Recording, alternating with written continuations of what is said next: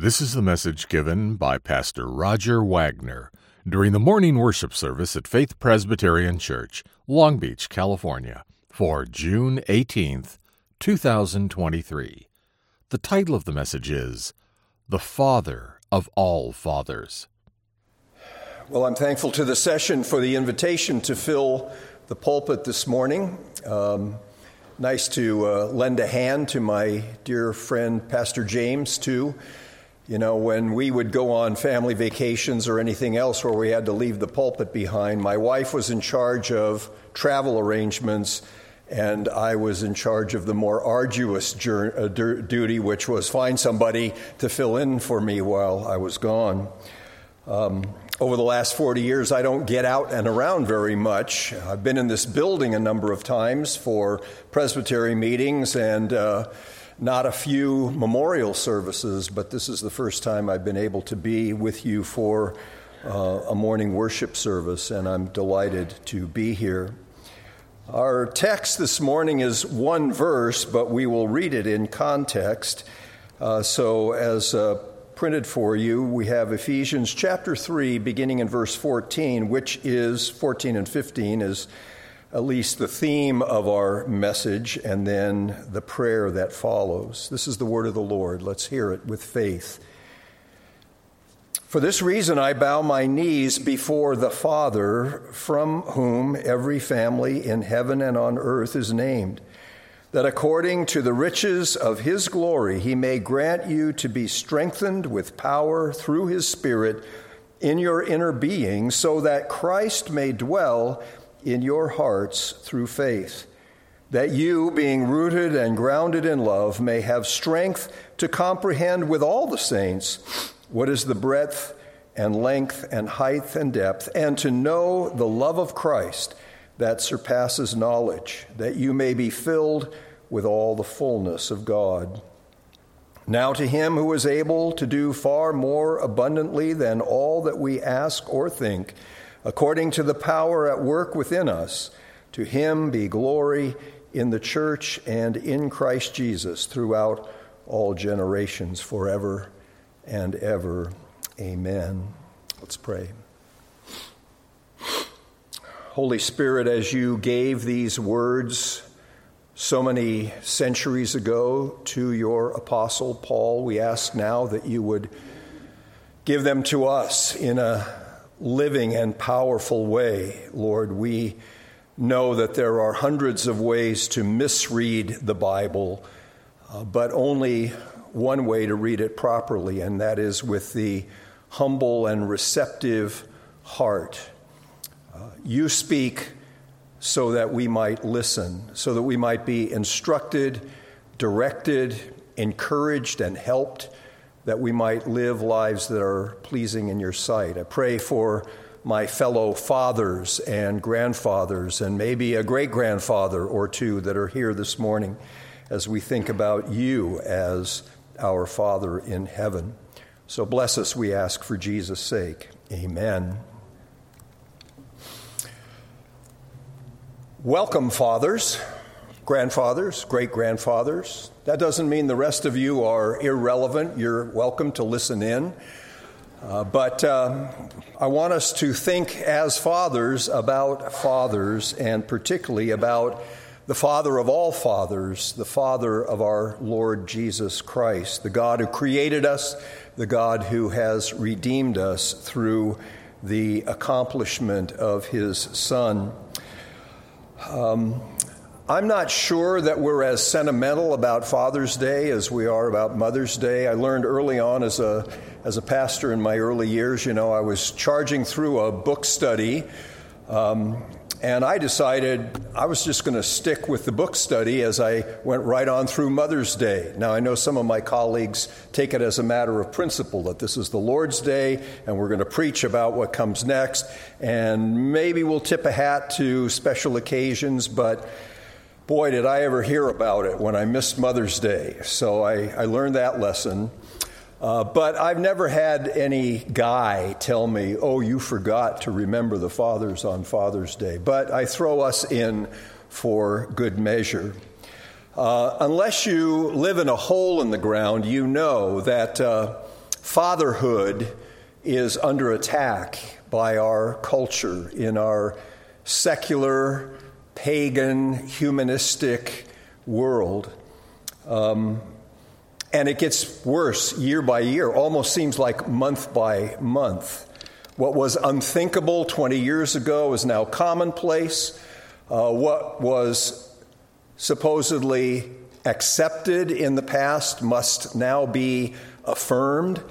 And as the view of our culture of the family deteriorates, then so also the role of fathers. Now, some of it's our own fault. There are plenty of negligent, abusive, irresponsible fathers in the world, and there have always been. Men who abandon their family. My father's father left a family of 6 children when they were very young, and my grandmother had to take care of them through the depths of the Depression on the frontier, and that left a mark on my father. Some of you may have had similar experiences. Men who neglect their children, or they can't stand their wives anymore, so they divorce their wife, giving little thought to the impact that that will have on their children. Or men who want sex but don't want fatherhood, and so they pressure their partners into seeking an abortion. Lots of ways in which fathers spoil their own reputation in our culture. But then there are others who, for ideological reasons, pagan reasons, want to minimize and then even destroy the important role of fathers in our country. And now even the whole idea of masculinity. What does it mean to be a man? What does it mean to be a woman? Are sexual identities simply interchangeable conveniences on the part of a society, or worse yet, a matter of oppressing someone? Lots of things wrong. And when we listen to these things and we're impacted by them, we can easily become so distressed and try and figure out what can be done. And maybe if we could just turn the clock back 50 years or 100 years, and then things would be better again. But we know as believers that we must always repair to our God. We must go and have Him speak to us if we're going to understand our lives, and if we're going to be motivated to be the kind of people that He wants us to be, new creatures in Christ.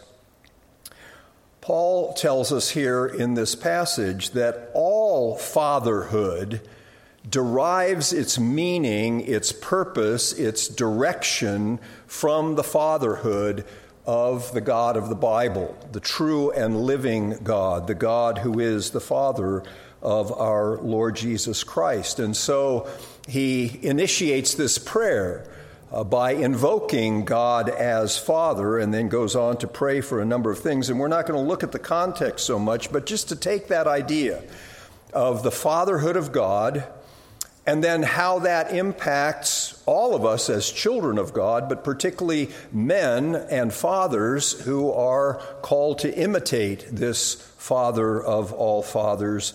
And then we'll draw a few lessons from that as we conclude. When we think about the fatherhood of God, we can think about it in two senses. God is our Father by virtue of His being our Creator, and He is our Father by virtue of His being our Redeemer. Creational fatherhood, of course, is there from the very beginning in the book of Genesis. God was in the beginning, and everything that was created, heavens and the earth and all that they contain, including human beings on the sixth day of creation, were brought into existence by God Himself. He is the originator, and in His good providence, He is the sustainer, the governor, the provider for everything that exists outside of Himself. The question is asked in Job 38, has the rain a father? Who has begotten the drops of dew? So even down to what we would consider to be natural processes within the creation are the personal doing of the God who created and sustained all of his creation. And this is particularly true of his human creatures, those who are uniquely made in his image and his likeness. For them, he is a father, in a sense, different, heightened over that which obtains between God and all of his other creatures. But that fatherhood was deliberately rejected by our first parents, Adam and Eve. They did not want God to be their God, nor did they cherish the fact that he was their father, their originator, their provider. Instead, they listened to the serpent who tempted them to become like gods themselves. You can be a kind of a father to yourself. And ever since, the human race has rejected God as Father. So if we think about ourselves in relation to God as the creational Father, we're runaway children. We're people who say, I don't want this house, I don't want these rules, I don't care about these benefits, I'm out of here. And the human race has lived in alienation and estrangement, lost children of God. Paul says in the next chapter of Ephesians, that we are by nature alienated from the life of God because of our ignorance and hardness of heart. So the old liberalism, when they adopted this slogan, the fatherhood of God and the brotherhood of man, it sounded like good news, but it's really not good news, because we've rejected God as our Father in that sense. And all we do as brothers and sisters in the human race is fight and argue and destroy. When we rejected the fatherhood of God as our Creator, we brought chaos and death into our human experience. So when we think about God as our Father in that sense, all we can expect is judgment.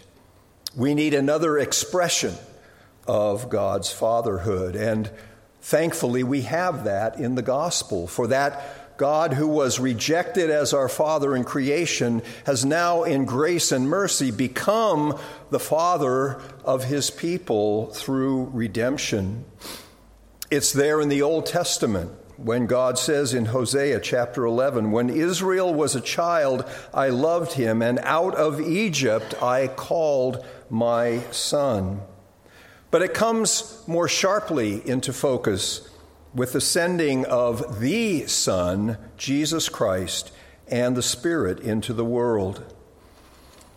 You know that the one who was incarnate from the Virgin Mary, born in Bethlehem, was none other than the eternal Son, the one who had been there with the Father and the Spirit from before time. But the eternal Son now becomes the messianic Son, the incarnate Son, the one who has come to show us the Father, to explain to us who God really is and how we can be restored to a relationship of sonship or daughterhood, if that's a word. So we have in Christ then the revelation of the Father through the Son. Jesus so regularly speaks about God as his Father. John chapter 14, verse 6, for example, I am the way and the truth and the life. No one comes to the Father except through me. But then in verse 8, Philip says, show us the Father, Lord, and it is enough for us. And Jesus said to him, have I been with you so long, then you do not know me, Philip? Whoever has seen me has seen the Father. Jesus is the revealer of the Father. We learn of the Father through the Son because of the likeness of the Son to the Father. Just as human fathers bear children in their likeness, and sometimes you can see it, a photograph of dad and son together, and you say, okay, we can see the family resemblance. So Jesus reveals the Father to us who really see him by faith. He goes on to say, "Do you not believe that I am in the Father, and the Father is in me? Believe me that I am in the Father, and the Father is in me, or else believe on account of the works themselves." So Jesus came into the world, conscious of his relationship with the Father and his purpose of showing men the Father, revealing the Father, and inviting us then, as sinners, as rebels, as runaway children, to come home. And that, of course, makes that story of the prodigal son so very telling, not only for the nation of Israel that had wandered from God, but for all of us as human beings that have forsaken the fatherhood of God. So by grace, through faith in the Son, you and I are invited into a relationship which is parallel to, but distinct from, Jesus' relationship with his Father in heaven. After the resurrection, Jesus, in speaking to Mary, says, "Tell the disciples that I am going to Galilee, and I am going to ascend to the Father. I am ascending to my Father and your Father, to my God and your God." And by using that phraseology, he doesn't say ascending to our Father, identifying our relationship with his own, but distinguishing them, but making them very, very much a reflection of one another. He is the Son par excellence, with all that that means, and we are adopted children through faith in him. And we not only have a status, but we are introduced into an understanding of that status through the Spirit of the Son, who is given to us as a spirit of adoption.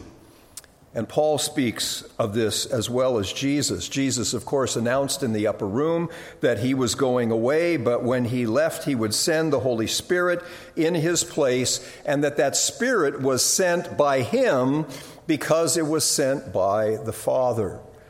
And the Spirit, among his many works in the lives of believers, is the one who reveals to us and helps us to understand and enjoy existentially what it means to be children of God. Paul writes in Romans 8, verse 14, "For all who are led by the Spirit of God are sons of God. For you did not receive the spirit of slavery to fall back into fear, but you have received the spirit of adoption as sons, by whom we cry, Abba, Father." The Spirit himself bears witness with our spirit that we are the children of God. You know, when a child is born into the family, he has to learn gradually who the father is. And of course, are they going to say mama or dada first? A little competition there between mom and dad. But eventually the child comes more by inference than by direct instruction to know who the Father is. Well, we need to come to know who the Father is, and that comes as the Spirit bears witness with us. Again, Paul writing in Galatians chapter 4, he says, "When the fullness of time had come, God sent forth his Son, born of woman, born under the law, to redeem those who were under the law, so that we might receive the adoption of sons. And because you are sons, God has sent the Spirit of his Son into our hearts, crying, Abba, Father. So you are no longer a slave, but a son. And if a son, then an heir through God." Came up in the Sunday school class. We are frequently called servants of God, slaves of God, and that's one way to think about it. But here in this passage and elsewhere where Jesus says, "I don't call you servants anymore, I call you sons," shows that the idea of sonship is an advancement, because slaves are motivated by one set of factors. Children who love their father are motivated by a very, very different set of factors. So what is this gracious relationship called adoption, or perhaps sonship, except that sounds like it excludes the ladies? huiothesia. Sorry, I practiced that. After all these years, I still can't pronounce these Greek words by just looking at them. Strong, in his word studies, talks about this, describing the relationship which God was pleased to establish between himself and the Israelites. So that's the old covenant sonship. But then the nature and condition of true disciples of Christ, who by receiving the Spirit of God into their souls become the sons of God. And it has a future reference, although that's not really what we're thinking about. When our bodies are raised from the dead, that is called our adoption as sons. We are children of God by this gracious relationship. It's founded, of course, as I said already, in union with Jesus Christ as the Son of God. He's the second Adam. In Luke's genealogy of Jesus, that traces it back to Adam, Adam is called the Son of God. The second Adam, the last Adam, is Son of God, not only in the sense of being the Messiah, but even in the deeper sense of being the eternal Son now come in the flesh. And it does involve a status. In that regard, it's like justification. Justification deals with our standing, our status. Sometimes we use the language of positional, our relationship with God. But it goes far beyond justification. It's too bad, I say this, put an asterisk, too bad that Luther said that justification was the doctrine upon which the church stands or falls, because that suggests that once we understand justification, we've got it all set.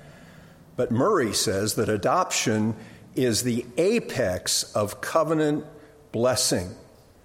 It's better than justification. Think of it this way. When the prodigal son went away from home, and having filled his belly with what the pigs were eating, he comes to his senses and he says, I'm going to go back to my father's house. And what did he expect?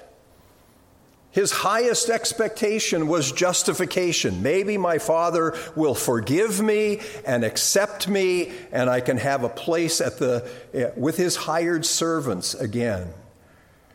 And as far as he was concerned, that was good enough. But what did he receive? The father not only forgave him and brought him back into a servant status, but he said, I will restore you as a son. And he threw us a party, a celebration. And I think because of our emphasis on justification and the legal categories, and those are all important in their place, but I wonder how many of us as believers are predominantly conscious that our relationship to God through Christ is that of children who are loved by the infinite love of this Heavenly Father and who are invited to respond to Him in love. We try and figure out what role does obedience have in the Christian life, and we're very careful to say it doesn't warrant justification, it isn't meritorious. Well, once we've said what it isn't, what is it? Well, of course, it's a child who so loves his father that he likes nothing better than to obey the Father, to do the Father's will. Calvin talks about adoption as being kind of the ethos of our whole experience of being believers, reconciled to God, pardoned, accepted, but now as those children who are part of His own family. So on this Father's Day Sunday, or every other day of our life, we need to look to God as the one who is the Father of all fathers, and to rejoice that we have that privilege through Christ of coming to Him in that way. The fatherhood of God, then, is a divine call to us, and Jesus models for us what this relationship ought to look like. You know, it's often been said that it's kind of hard to sell God to non-believers as a father because so many people's experience of life with their father is so miserable. People who have had negligent fathers, abusive fathers, fathers who have deserted them. And so we think, well, to think of God as my father makes me rather shrink back than to come forward and embrace. But that's been true forever. And God gives us not only a model, calling it fatherhood, but he explains in what sense he is a father to his children and how we can participate in that and rejoice in it. Our generation is not unique in its lack of appreciation for fatherhood. Even in the ancient world, fatherhood was not all that appealing. And so we come and we learn from the Bible what this fatherhood looks like. And to do that, we look at the Son of all sons. Jesus' relationship to his Father in heaven is especially developed in the Gospel of John, though it's there in the synoptics as well. And I guess the thing that's most striking as you read through John and you listen to Jesus speak about God is the intimacy of his communion with him. Some of you might have had distant fathers. If you're my generation, and then you think about your fathers who were raised in the first 25 years of the last century, getting close to a father was not all that easy. They weren't eager about opening themselves up to conversations with their children. Thankfully, my dad lived to 93, and so I had a lot of time to practice. But even at the end of his life, I thought, I love him, I respect him, but I'm still not sure that I understand him. And I was pretty sure he still didn't understand me. So there's an impossibility often there for human fathers and sons, but not so the Lord Jesus. You get a glimpse when Jesus is outside the tomb of Lazarus. He's about to raise him from the dead, but he prays. You remember what he says? Father, I thank you that you have heard me. I know that you always hear me. But I said this on account of the people standing around, that they may believe that you sent me. That idea of open access and intimate conversation. You know, I was thinking about every once in a while you read about a president's children in the White House. You know, if you wanted to go see the president, you'd have to go through channels. You'd make an appointment online, and they'd tell you, and you'd stand in line, so forth. But if you're a child of the president, you get to play on the floor in the Oval Office. You have that access because of that relationship. We have that access to the God of the universe because the God of the universe is not only our creator, but our Redeemer, and through the Son has drawn us into that kind of relationship. Does your prayer sound like that? Father, I thank you that you hear me now because you always hear me. Again, we have throne room imagery. We have servants coming trembling into the presence of God. But doesn't this grace of adoption suggest that the arms of the Father are wide open to receive us? Someone has said God is far more eager to hear our prayers than we are to offer them up. Jesus shows us this relationship of intimate communion between himself and the Father in heaven. And that stems in part from the fact that the Son is the eternal Son. And so before creation, in eternity past, the Father and the Son and the Holy Spirit had perfect union and communion with one another, understanding one another, having a common purpose, sharing in an infinite love that was completely satisfied within itself. And so Jesus, in his high priestly prayer, he prays to the Father in light of that pre-existence, that pre-incarnation existence of the Son. And now he's interceding for his people that we might be brought into that fellowship. We're not absorbed into deity. It's nothing like that, no mystical absorption, but something like, on a creaturely level, the perfect union and communion that the Father, Son, and Spirit have with one another. What great privilege. No wonder Murray highlighted it as better than anything else that we can experience in the Christian life. Jesus said if we keep his commandments, we would abide in his love, just as he just as he kept his Father's commandments and abides in his love. Typically, we shrink back from the idea of obedience and obligation. And if it's the obedience and the obligation of a prisoner or a slave, that's not very appealing. But what is the obligation of love of a child for a respected parent, a beloved parent? My dad, again, was not a believer.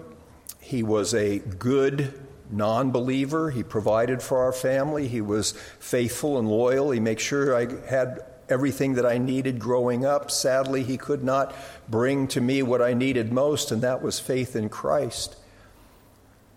But I so respected him and so loved him that after early years where I really did need a spanking now and again to get me in line, but after that I didn't want to displease him. Not because I was afraid he would become angry, but I knew he would be disappointed.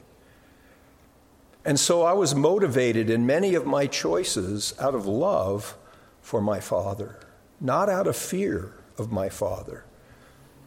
And when we come to think of obedience in that way, again, Jesus is the chief example. There's a wonderful passage. Jesus says, "My food is to do the will of him who sent me and to accomplish his work," a sense of common purpose, that the Father had a plan that the Son was identifying with, and the Son's obedience was for the sake of the glory of the Father as the Father's purposes were realized through the work of the Son. In John chapter 5, Jesus says, "Truly, truly, I say to you, the Son can do nothing of his own accord, but only what he sees the Father doing. For whatever the Father does, that the Son does likewise. For the Father loves the Son and shows him all that he himself is doing, and greater works than these will he show him, so that you may marvel."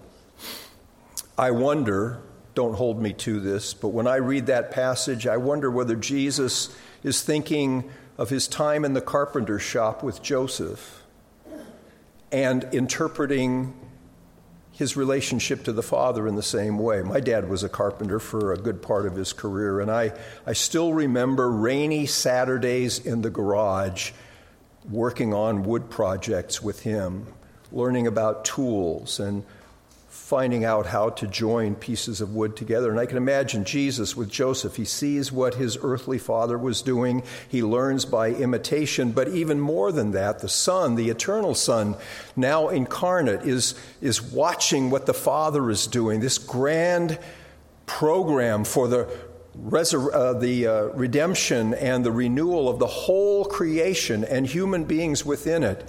And he lines himself up with that purpose. So his obedience is not one of someone trying to earn something or someone trying to avoid being punished for failure, but it's the willing, eager heart of a son who loves the Father and who is so identified with the Father's purpose.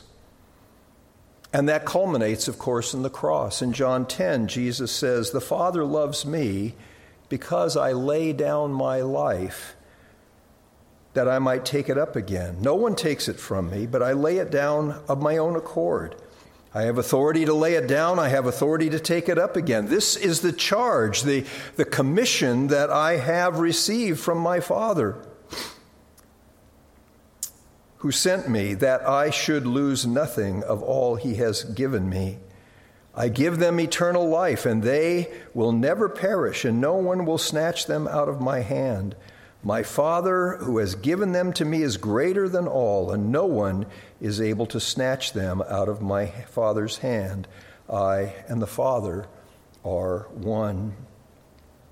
This Son of God has gathered us into God's family and created for us through his Spirit a relationship through his incarnation and atonement.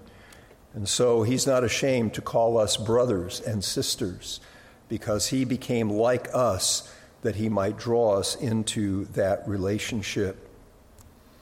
So what does God's fatherhood entail for us, particularly as fathers, but to a certain degree, all of us as believers, both as our Creator, but then also as our Redeemer? What does it mean for us as earthly fathers? Well, it certainly involves origination and provision, at least for our biological children. It is our union with our wife that gives birth to this new human life, and so we become fathers. Most of us with no idea whatsoever what we're getting into. You talk about a job that's almost exclusively on-the-job training. Fatherhood is certainly that way.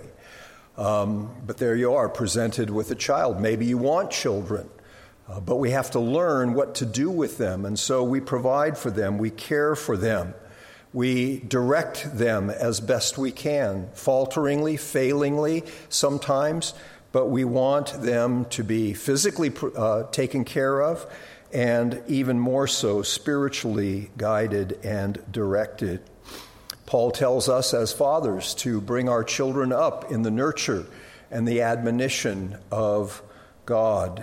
And so we see to the education, and that's not just academic work, that's life education, where we help our children grow in the understanding of God's truth and its implication for their lives.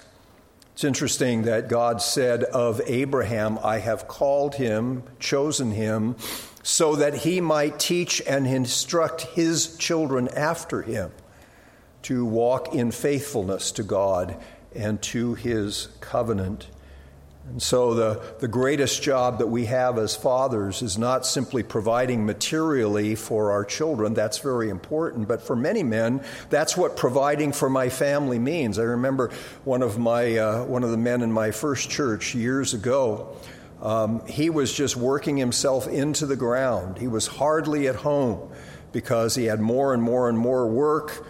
And when I talked to him about it, he says, I have to provide for my family. And that was an admirable desire, but I said, your family needs you more than it needs the paycheck that you bring home to provide for their material needs. And he made an adjustment in his work schedule so that he might be there with his family, spending time with them, instructing them, encouraging them, correcting them when necessary, but more than anything else, building a relationship with them as a father to his children.